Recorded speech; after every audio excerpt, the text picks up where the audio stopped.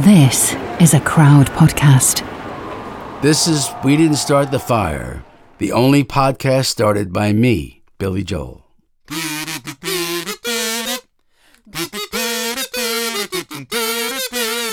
Einstein, James Dean, Brooklyn's got a winning team. Davy Crockett, Peter Pan, Elvis Presley, Disneyland, Bardo, Budapest, Alabama. Alabama, Boom-a-bama.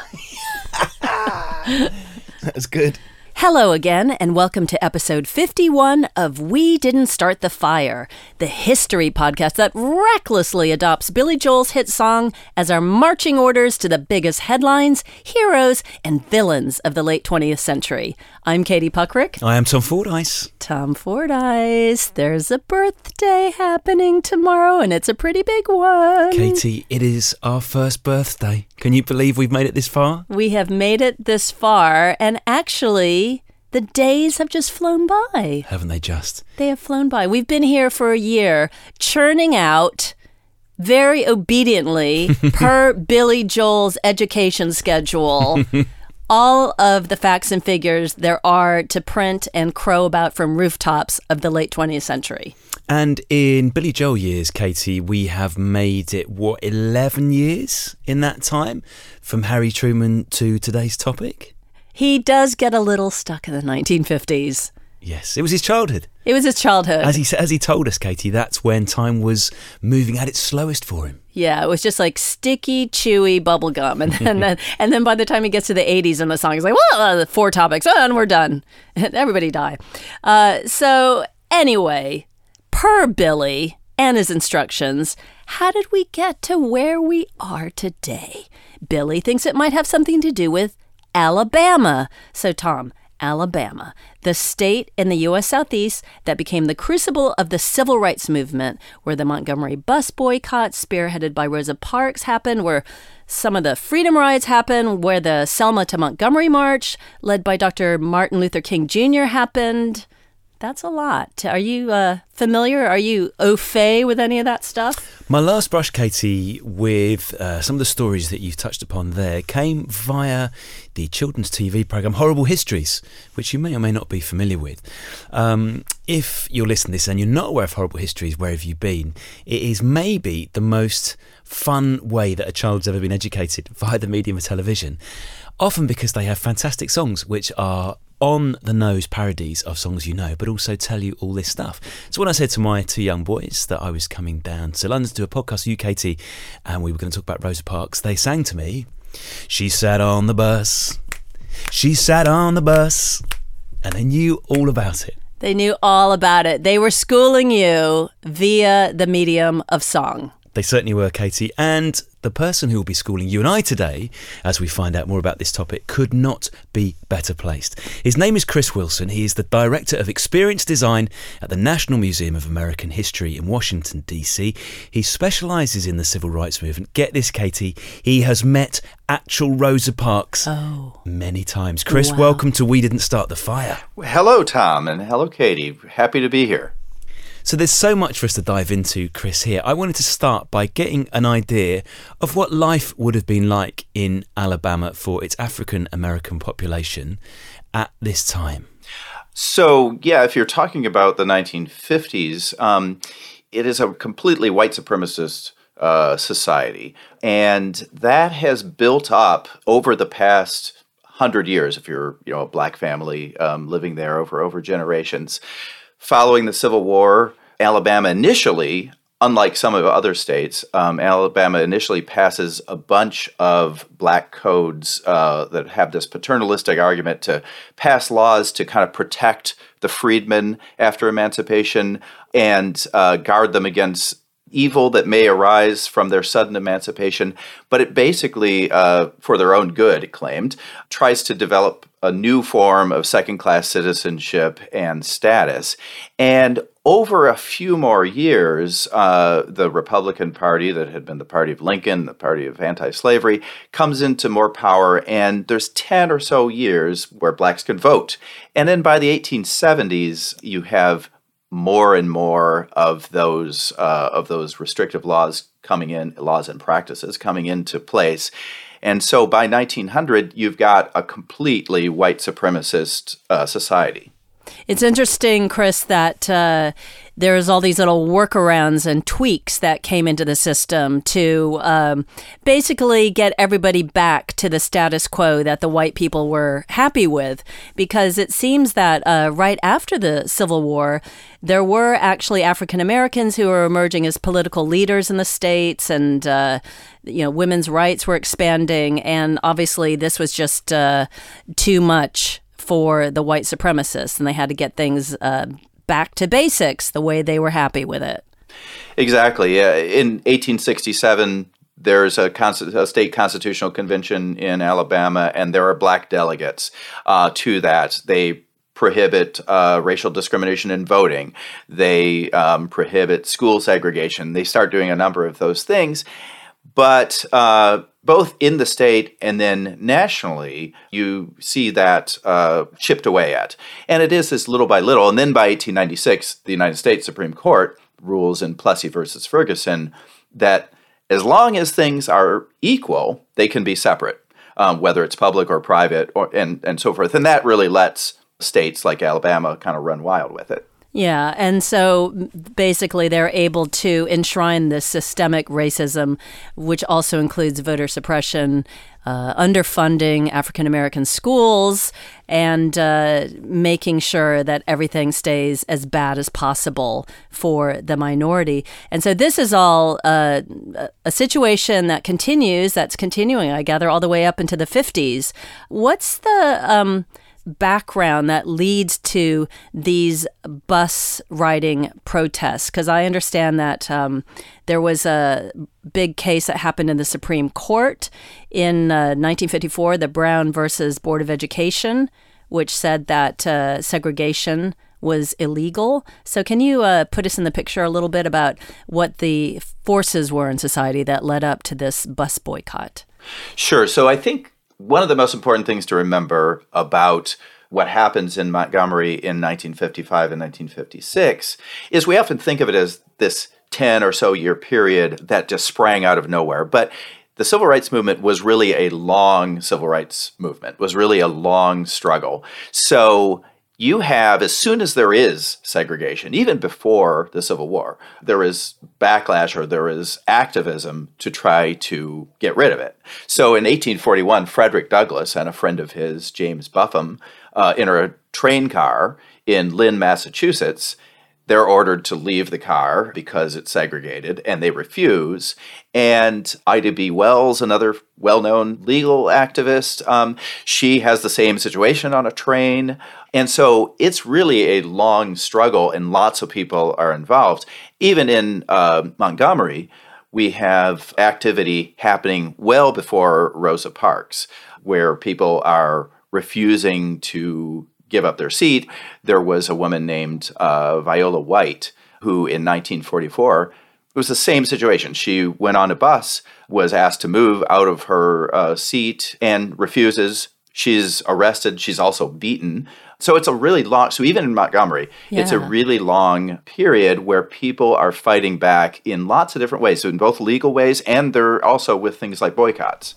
Yeah, and Chris, listening to those stories, it makes me wonder why it was Rosa Parks who lit the fire and why it wasn't these earlier cases. Well, Rosa Parks, first of all, had been preparing for this her whole life. Oftentimes we think of Rosa Parks as coming into history at this one moment. You know, Rosa Parks was tired. She had this spontaneous desire at that moment to resist against the segregation.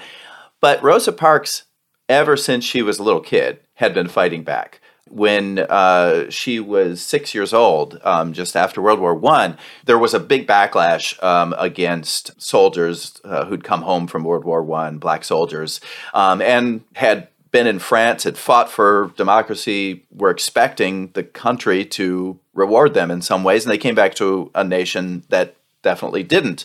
And because of the rise of the Ku Klux Klan in the late teens and 20s, there's a lot of violence and the potential for violence in the community there. And her grandfather would sit out at night with his shotgun on the front porch. And 6-year-old Rosa Parks said, I want to sit out with him, and sometimes was allowed to sit out with him because she said, I want to see Grandpa shoot a Ku Kluxer, as she called them. Rosa Parks was really strong in the defense of her little brother. At one point, her little brother was being attacked and menaced by a white bully, and Rosa Parks picked up a brick and chased the kid off. Her mother said, why would you do that? You're going to get killed. You're going to get lynched. And Rosa's young 9 or 10-year-old Rosa's answer was, I'd rather be dead than not be able to defend myself and my brother. So she, as a child, had that feistiness. And because of what she says and her fireness and how she is, she's elected secretary, which was, a big job, secretary of the NAACP in Montgomery at her first meeting. So and also, if you can explain what the NAACP is for people who aren't familiar with the organization. So the NAACP is the National Association for the Advancement of Colored People, and it's founded in the first decade of the 1900s, and it's really the first or the strongest civil rights organization throughout much of the 20th century for Black people. Rosa Parks meets E.D. Nixon when she becomes part of the NAACP, and they decide together to take the Montgomery NAACP chapter and turn it into an activist chapter. They decide they're going to change society in Montgomery, and they're going to spark a revolution through their leadership of the NAACP. So by the time we get to December 1955, Rosa Parks and E.D. Nixon have hatched a long plan and a partnership. And this is a partnership that really changes American history. Okay, Chris, so it is a winter's day in Montgomery. It's the 1st of December 1955. And at this point, Rosa Parks is 42 years old. She's a seamstress. And she boards the National City Lines bus. It's number 2857. It's a sort of mustard, olive, white colour scheme. Tell us what happens next.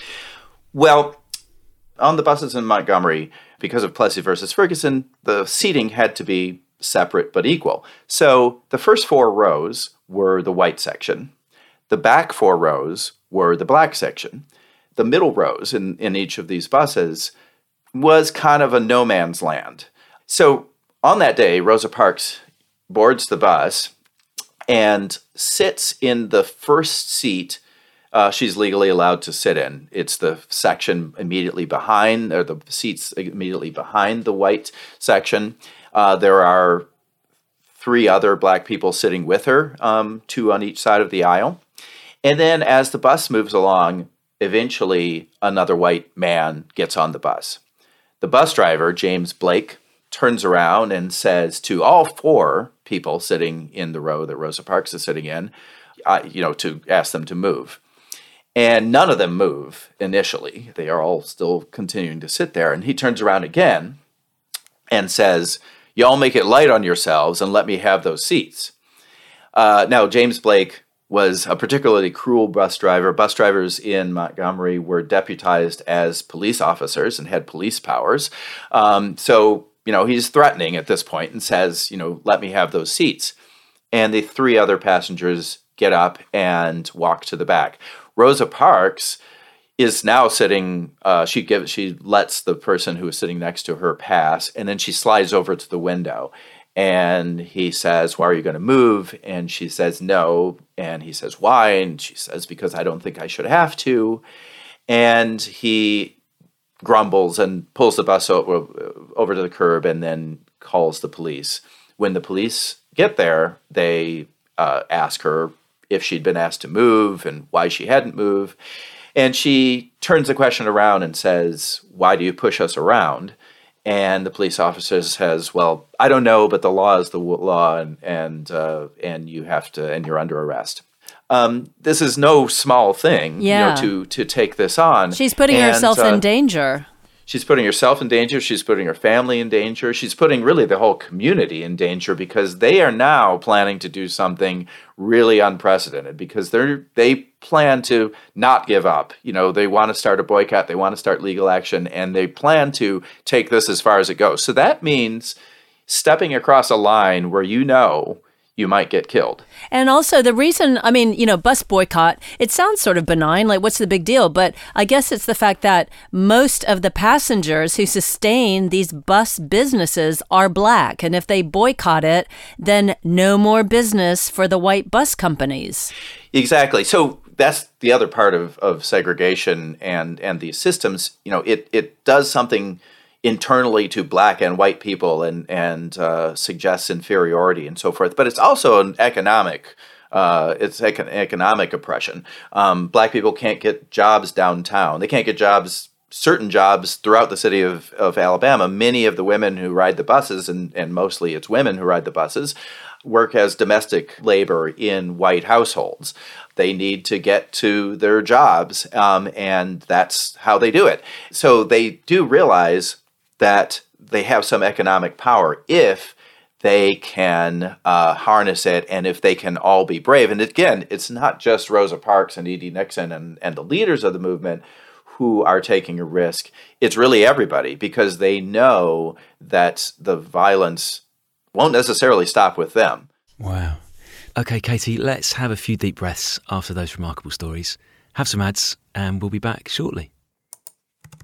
Hello, I'm Katie Puckrick. Haven't I seen you on Wikipedia? Because I'm there every day. I've got a new podcast called .com, the documentary series about the people of the internet. And it starts with that one site we all use, Wikipedia. Yeah, sure, it's just a little website. Who are these people? But no, it's not. The faces behind the screen, the brains behind the words. If you'd said to me, it will all be free. This is a hidden world, and it's fascinating. A place where people can come together and talk about the things that are important to them. We've just found a way in the Wiki universe to do that. How could Wikipedia not be corrupt at this point? Search for .com, that's DOTCOM, and subscribe now. How? The three demands that the protesters make, Chris, they don't go as far as full integration, do they? The first one is for courteous treatment of black people. The second is that seating on the buses should be done on a first-come, first-served basis. And the third one is that black people should be employed as bus operators. So for a movement that has such enormous ramifications for the nation as a whole, I wouldn't say those seem tame, but they don't go quite as far as I imagined that they would. Exactly. Yes. Initially, they don't even ask for full desegregation because they didn't think it was in the cards at all. They thought, let's ask for a more humane system of segregation and some economic opportunity. But soon, it didn't take them long to realize, and a few meetings, the new organization that they developed, the Montgomery Improvement Association, had a few meetings with city leaders and bus company leaders and realized, as Coretta Scott King said, Martin Luther King's wife says, we may as well go for broke because they're not going to give us anything anyway. So let's ask for full desegregation. And the thing that cracks me up, Chris, is that I understand that some of the bus companies are trying to bring actions against these activists by saying, we're going to charge you with denying us an opportunity to make a living. And this is like, anti-industry action. Talk about cobbling together these desperate measures to put them on the wrong side of history. Yes, and they do arrest them under an old anti-boycott law in Montgomery.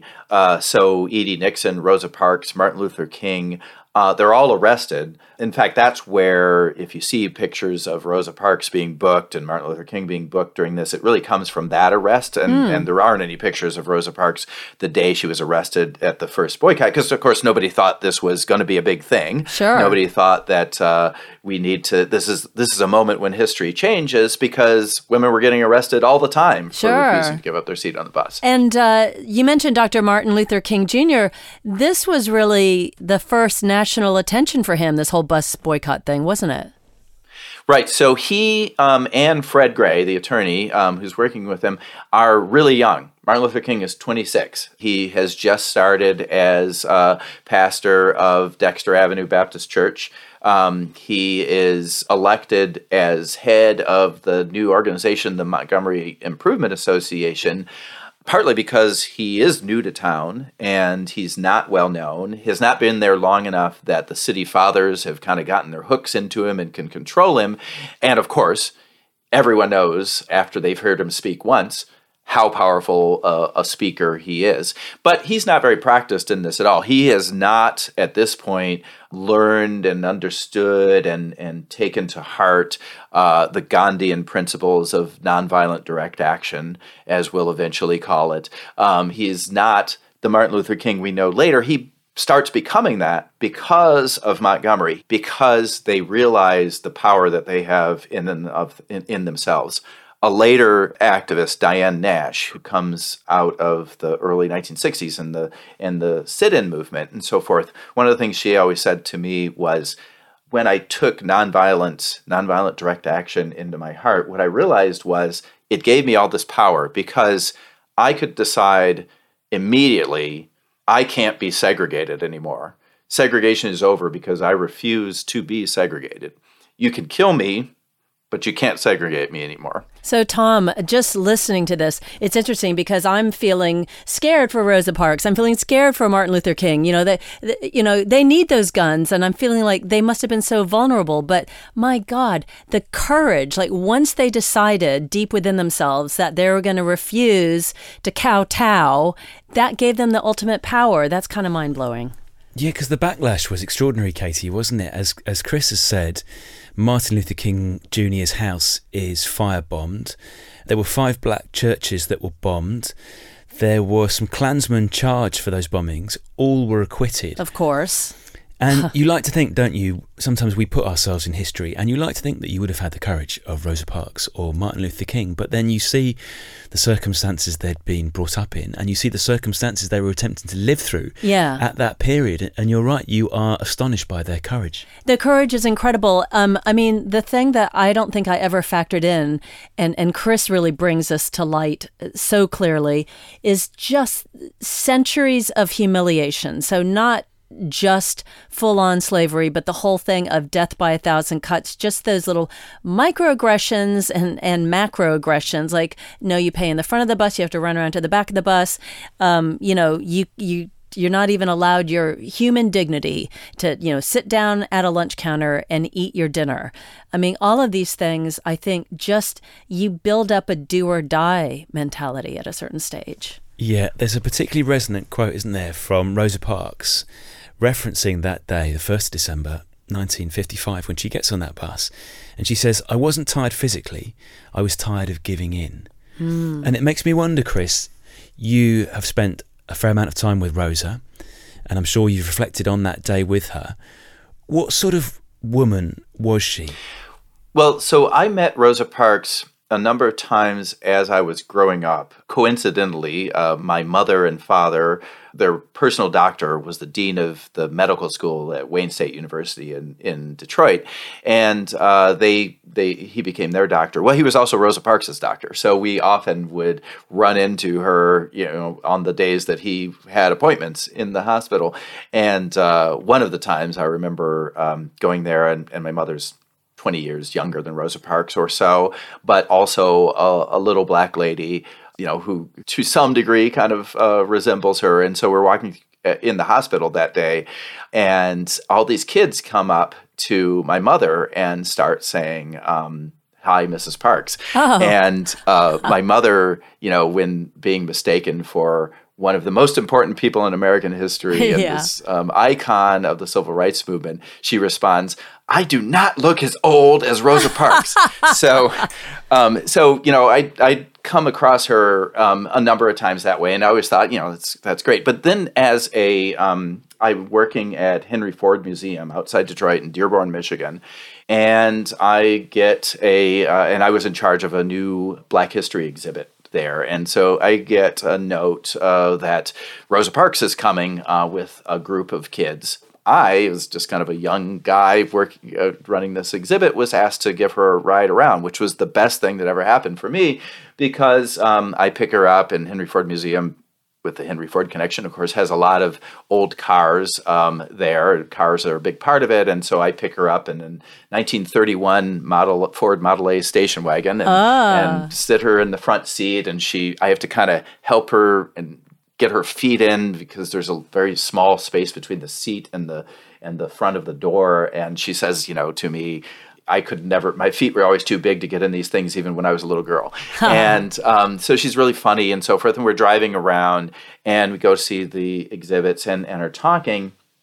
And the thing that came across to me was Rosa Parks was pissed. Right. We often have this view of Rosa Parks as she was tired, she was meek, she was chosen to be the face of this movement because she was a 42-year-old seamstress and she was not fiery and so forth. That was not the case at all. First of all, she wasn't chosen. She pushed it herself. And second of all, in 1992, was as angry as she was when she picked up that brick and chased away the white kid in when she was a child, was as angry as she was when she was 6 years old and wanted to see if her grandfather was going to shoot a Ku Klux Klan member attacking their house. And what's amazing to me is that someone like Rosa Parks, with that much anger, could turn that anger toward nonviolence and move in that direction and change American society without picking up a gun and without attacking anyone. And what incredible discipline she had to harness that power and, use her rage in a laser-focused way. Exactly. And rage is a good word, because that is how I saw it and felt it from her when she talked about what she had seen and what she was still seeing. Well, that's what I was going to ask you about that, Chris. Like, what was her perspective then when you met her? Was it the 90s that you met her? Yes, yeah. That was it. And then later again in the 2000s. Was she alive when President Obama was the president of the United States? No. Okay, so she didn't live to see that. But what was her perspective during the times that you spoke with her and knew her? Yeah, because that first time you met her, Chris, I guess is around the time of the Rodney King acquittal. Yes, so she saw activism as still important. She did not feel that we had overcome. She did not feel that we were she didn't live to see Obama and people saying that we were now post-racial, but she definitely didn't feel like we were anywhere near post-racial, and she felt like racism and oppression were still as powerful as they were then. We had accomplished certain things. We'd accomplished the end of legalized segregation. We'd accomplished the end of race-based voting restriction, at least by law, but she saw that following the 1967 rebellion against police brutality in Detroit, that Detroit had become a completely segregated city, and schools were not only segregated, but of lower quality and so forth. And so she, felt like we had just as far to go, even though we'd made some gains that she was a huge part of. The fight had to continue. Tell us, Chris, what your part was in nabbing Rosa Parks' bus, the famous bus where she refused to move her seat. What your role was in bringing that to the Henry Ford Museum? Yeah, so in the early 2000s, I was working at Henry Ford Museum, and this bus came up for auction. The owner claimed that this was the bus on which Rosa Parks had been arrested. So the bus, after Rosa Parks was arrested, after the bus boycott began and ended, that bus, like every other bus, just stayed in service and continued to be a Montgomery City bus until it retired and was replaced with a new General Motors bus. All of those buses, when they went out of service, were sold.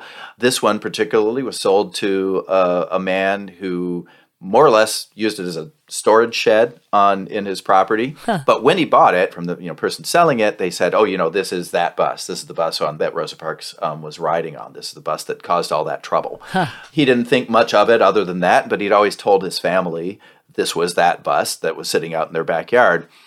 Eventually, when he passed away, his children said, well, let's this bus is a part of history. Let's sell it. Also, this bus might be valuable. And so several museums started bidding on it. Henry Ford Museum ended up being the one to collect it. And it had been sitting outside. Kids had shot the windows with BB guns. It was a rusted hulk sitting outside. So it took hundreds of thousands of dollars to restore it to the way it appeared in 1955. It's really one of the most powerful artifacts I've ever seen, because Henry Ford Museum did make the decision to let people get on the bus and sit in the seat. You can sit on the bus like Rosa did. Yeah, and sit in the seat that Rosa Parks sat in, sit in the space. And that power of space, being on that bus and just thinking about what it would have been like, and would you have that courage? It's an experience that you can't get from reading about it, from watching a movie about it. President Obama ended up visiting the museum and sitting in that seat and said it was a hugely powerful moment for him to sit there and be in the space that Rosa Parks and many other people, once occupied and changed the nation. Yeah, I mean, that's the interesting thing. It seems kind of almost banal that something so life-changing and paradigm-changing is happening on a bus, a mode of transportation, how to get from A to B, but it's also a mode of self-determination, a human being saying, I'm worth enough to be allowed to sit when I'm tired. I'm worth enough to be allowed to sit and eat my breakfast. I mean, all of these just little things that add up to what we're entitled to as human beings. I mean, this is a very profound fight that Rosa Parks was a part of. Exactly. And that personal feeling of humiliation and a lack of value. I mean, if you imagine sitting there on the bus in that situation where Rosa Parks with three other black people sitting on the row, and one white man gets on, and you're expected to get up because he's more important than all four of you combined. And not only is he more important than all four of you combined, like you can't even sit across from him. You can't even walk next to him.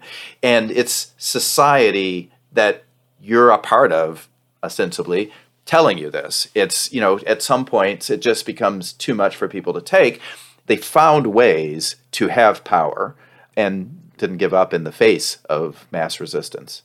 Chris, we often at this point in an episode, we ask about the legacy of the historical figure involved, but it almost feels like a redundant question today because the legacy of Rosa Parks is there for everyone to see. So thank you so much for taking us inside those worlds, and thank you so much for telling me and Katie so much about Rosa Parks herself. I've enjoyed the ride, Chris.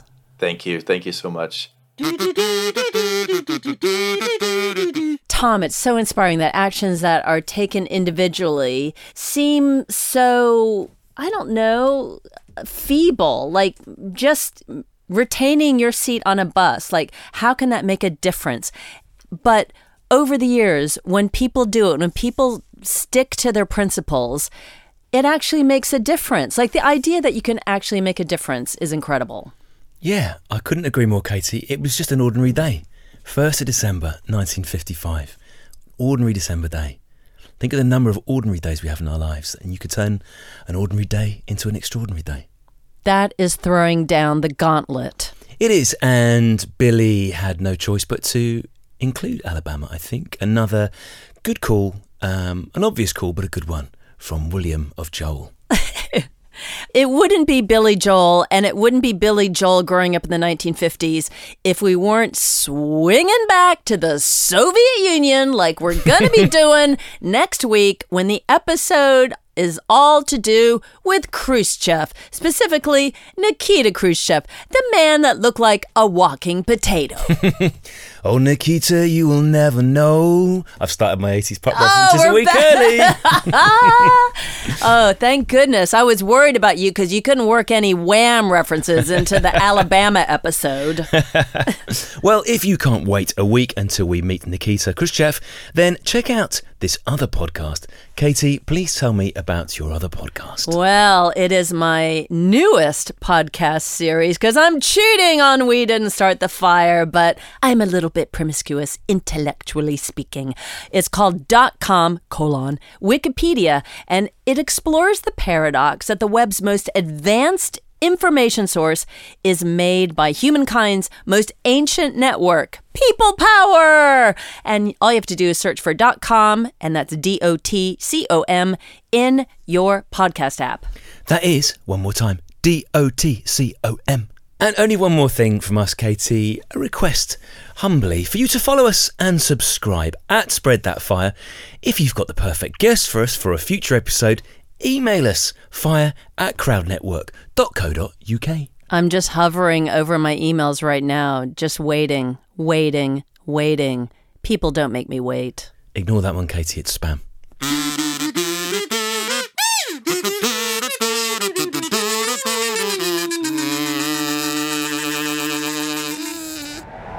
Crowd Network, a place where you belong.